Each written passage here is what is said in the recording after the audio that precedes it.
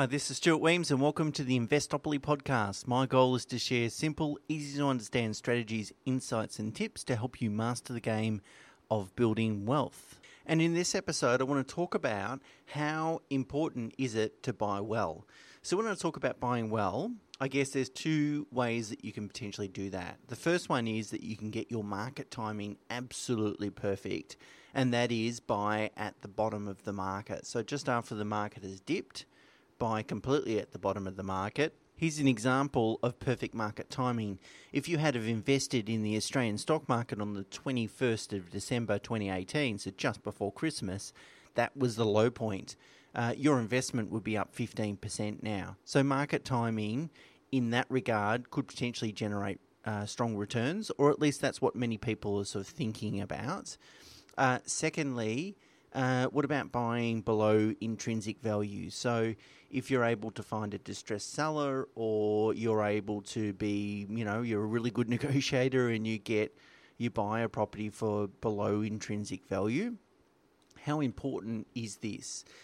To answer this question, what I did is sat down and developed a financial model, and I modeled a $750,000 investment property purchase. What I did is determined, base case level assumptions on interest rates and growth and rental yields and all the key components that drive investment property returns. And then I held everything constant and then sensitized, just changed one variable to measure what is the outcome over a 20-year period. So it's suggesting we invest in a property today for $750,000, hold it for 20 years. We have to obviously fund its negative cash flow for a reasonable period of that ownership period, and then sell it, pay capital gains tax, and walk away with a bunch of cash in our bank account. And so I sensitized just one variable at a time to see what's the range if we got it perfect, or if we really did a really poor job. So what is the high and the low of that particular variable, and sensitize. And that allowed me to measure which factors have the greatest financial impact on your after-tax investment returns. So before we get there, there's a great quote by Warren Buffett, and it goes something along the lines of forecasters will fill your ears but never your pockets.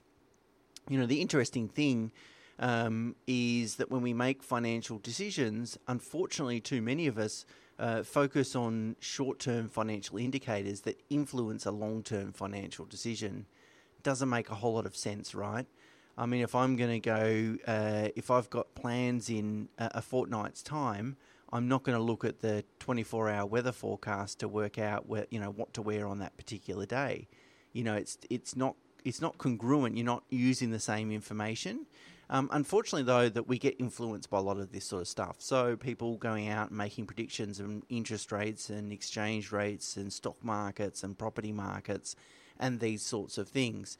The only thing that should influence our decision-making when making a long-term investment decision is long-term fundamentals. That's the only thing we should be impacted by. All this short-term noise is a mere distraction.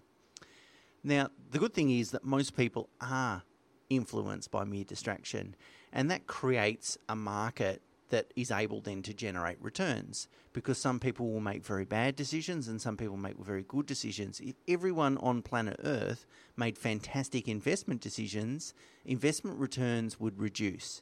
Because there's always someone else on the other side of the transaction. If there's a winner, there has to be a loser. And so that's okay. Just make sure you're the winner. You're not the loser on the other side of the transaction. So, for example, returning back to my example of perfect market timing, buying into the Australian share market on the 21st of December last year, someone sold on the 21st of December last year and someone bought. The person that bought, at least now, as of today, they're 15% up. They're the winner. The person that sold, unfortunately, arguably is not the winner in this example. Anyway, returning back to this property analysis.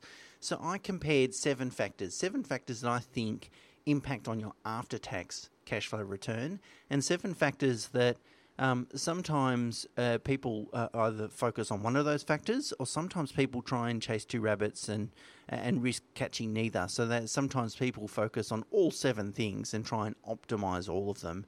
And I can say that's virtually impossible because some of them are competing. So the first one is capital growth. That's really the average rate of growth over the 20-year period. I'm not suggesting that growth is even over a 20-year period, or in fact, if we make an investment, it'll be even. But all we can do is really average out the return. And I guess the way we address volatility is by being a little bit more conservative about that average return rather than being bullish. I picked the midpoint as 7%. 7% compounding capital growth rate over a 20-year period on average. Now, I think that would be the low end of what an investment-grade asset should produce. But again, I'm happy to be conservative just to smooth, just in case. Obviously, the distribution returns are later in the period rather than earlier. Now, the 7% essentially assumes a inflation rate, a CPI rate of 2.5%. So it's really 4.5% above inflation. Inflation's probably running at 2% at the moment, sorry. In terms of range that I tested, so in terms of getting it right or really getting it wrong, the range I used was 4 to 10%. So 10% growth rate, is shooting the lights out, getting a fantastic asset. 4% is really making a mistake. So as you can see, I had all the other variables constant, and then I measured what's the impact. The second element is buying above, at, or below fair market value. So what I did is measured what happens if we overpay by 10% versus what happens if we get ourselves a bargain and we pay 10% less than what the property is worth, and what's the impact on overall returns. The third element was capital gains tax. And so I measured worst case is, that the ALP gets their capital gains tax discount reduction into law, and they're going to halve the discount from 50 to 25%. So what capital gains tax would we pay under that situation at the highest marginal tax rate? The best case is essentially putting a property inside a super fund and selling it. When you're in retirement in pension phase, you'll pay 0 capital gains tax. So I measured impact from 0 to, the highest effective rate. Number 4, I looked at interest rates. My midpoint was 6%, but I sensitized for a range of 4 to 8%. So obviously interest rates are closer to the lower end of that range. But essentially what I'm trying to do is work out, well, how active do you need to be, or does your mortgage broker need to be in managing the cost of debt, so reducing interest rates. And I guess that particularly plays into some of the changes of late in terms of investment loans on a principal interest basis, attracting nearly 0.5% lower interest rate. So I guess the key question then is, how important is that? And this analysis sort of reveals that. Fifth, I look at rental yield. I assumed a midpoint. This is a gross rental yield before expenses of 3%, and then tested a range of, say, 2 to 5%. So 5% being high, obviously 2 on the low side. 6, I looked at rental growth rate. And this is a really interesting and important one. Will rent grow at the same rate as capital appreciation, or will it grow at a slightly less lower rate, or will it grow around sort of CPI? And so the midpoint I used was 5%, the low end 3%, which is just slightly above inflation, and the high being 7%. So again, this is essentially saying, well, how important is rental yield and rental growth, that is rental income, in the overall investment decision? Some people are chasing properties with very high rental income. Is that a good strategy? And 7th, negative gearing. So it's also been well publicised that the ALP is going to ban negative gearing on established investment properties. Existing investment properties or investments that you own will be quarantined, so you don't need to worry about that. So that was my low end, which was no negative gearing. My best case, though, was maximum negative gearing at 47.5%. So what I've done is I've illustrated the findings in a graph, in a chart, a bar chart, which shows you the ranges of high and low. So if you completely stuff up that particular factor, whether it's capital growth or interest rates or whatever, or whether you nail it, what are your range of investment outcomes? And so I've got a link in the show notes, and I would suggest that you check that out. Also, obviously, there's the blog on our website, and you'll see the illustration there.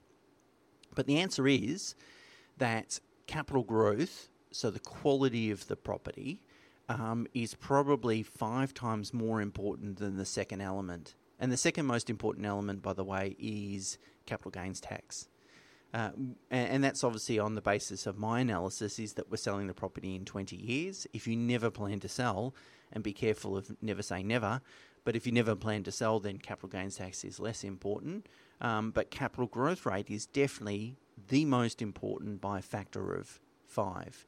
The next important, as I said, was capital gains tax. The next important after that was then interest rates. And then the next important factor after that was rental yield. The remaining factors being rental growth, negative gearing, and believe it or not, buying well had virtually an insignificant impact on the overall investment. So I think that's relatively interesting. I guess what are the key learnings? Firstly, if you're going to invest for quality. Don't worry about timing. If you can buy a fantastic quality asset and you've got to buy it at the peak of the market, it's ultimately not going to matter in terms of your longer term investment returns.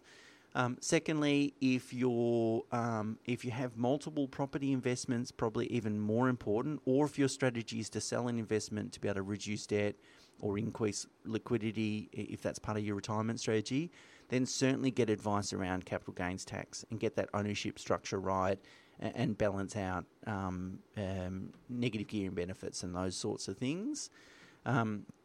Thirdly, make sure your mortgage broker is all over your loan portfolio, doing reviews, making sure the structure's right, and really just seeking to lower the overall cost of funds. And then lastly, rental yield. Keep on top of your property manager. And think about any cosmetic or small improvements that you can make that will have a large impact on the rental income that you can charge, and make sure that your property manager is thinking along those lines. Maybe putting a split system in, for example, in an older style apartment can make it not only very more attractive to prospective renters, but also increase the amount of rental income that you can charge. So it begs the question then, why are people so fixated on buying well? And the reason, I think, is really just ego or fear. The ego tells us that, we don't want to look stupid and we're a little bit smarter than the average bear, and so we should buy for below fair market value. And most importantly, we don't want to buy at the peak of the market and then for it to drop 1 or 2 or 3 or 4 months later and we look like an idiot. Or fear. Fear is the same, probably the same thing as ego, really. Fear that we do completely stuff up the timing of an investment and we buy just before the market drops. But ego and fear, frankly, are not very useful emotions when making very important long-term financial decisions. Instead, we're much better off to stick to the fundamentals. And there's no smoke and mirrors in this analysis. My analysis that I've done to identify the key factors here is really just rooted in simple math. There's no subjectivity, there's nothing like that. It's really just sitting in and working, okay, which numbers have the greatest sensitivity to my outcomes, so then you can work out where your focus needs to be. And in terms of nailing that capital growth rate, my advice has always been and will continue to be, make sure you get advice from a reputable buyer's agent. And asset selection, when it comes to property investing, is a really important thing. So that's it. Check out the chart on our website. And if you do enjoy these podcasts, please, sharing is caring. Have a think about someone that also might find it as a good additional resource, and please send them the link and recommend they subscribe or listen or read the blogs.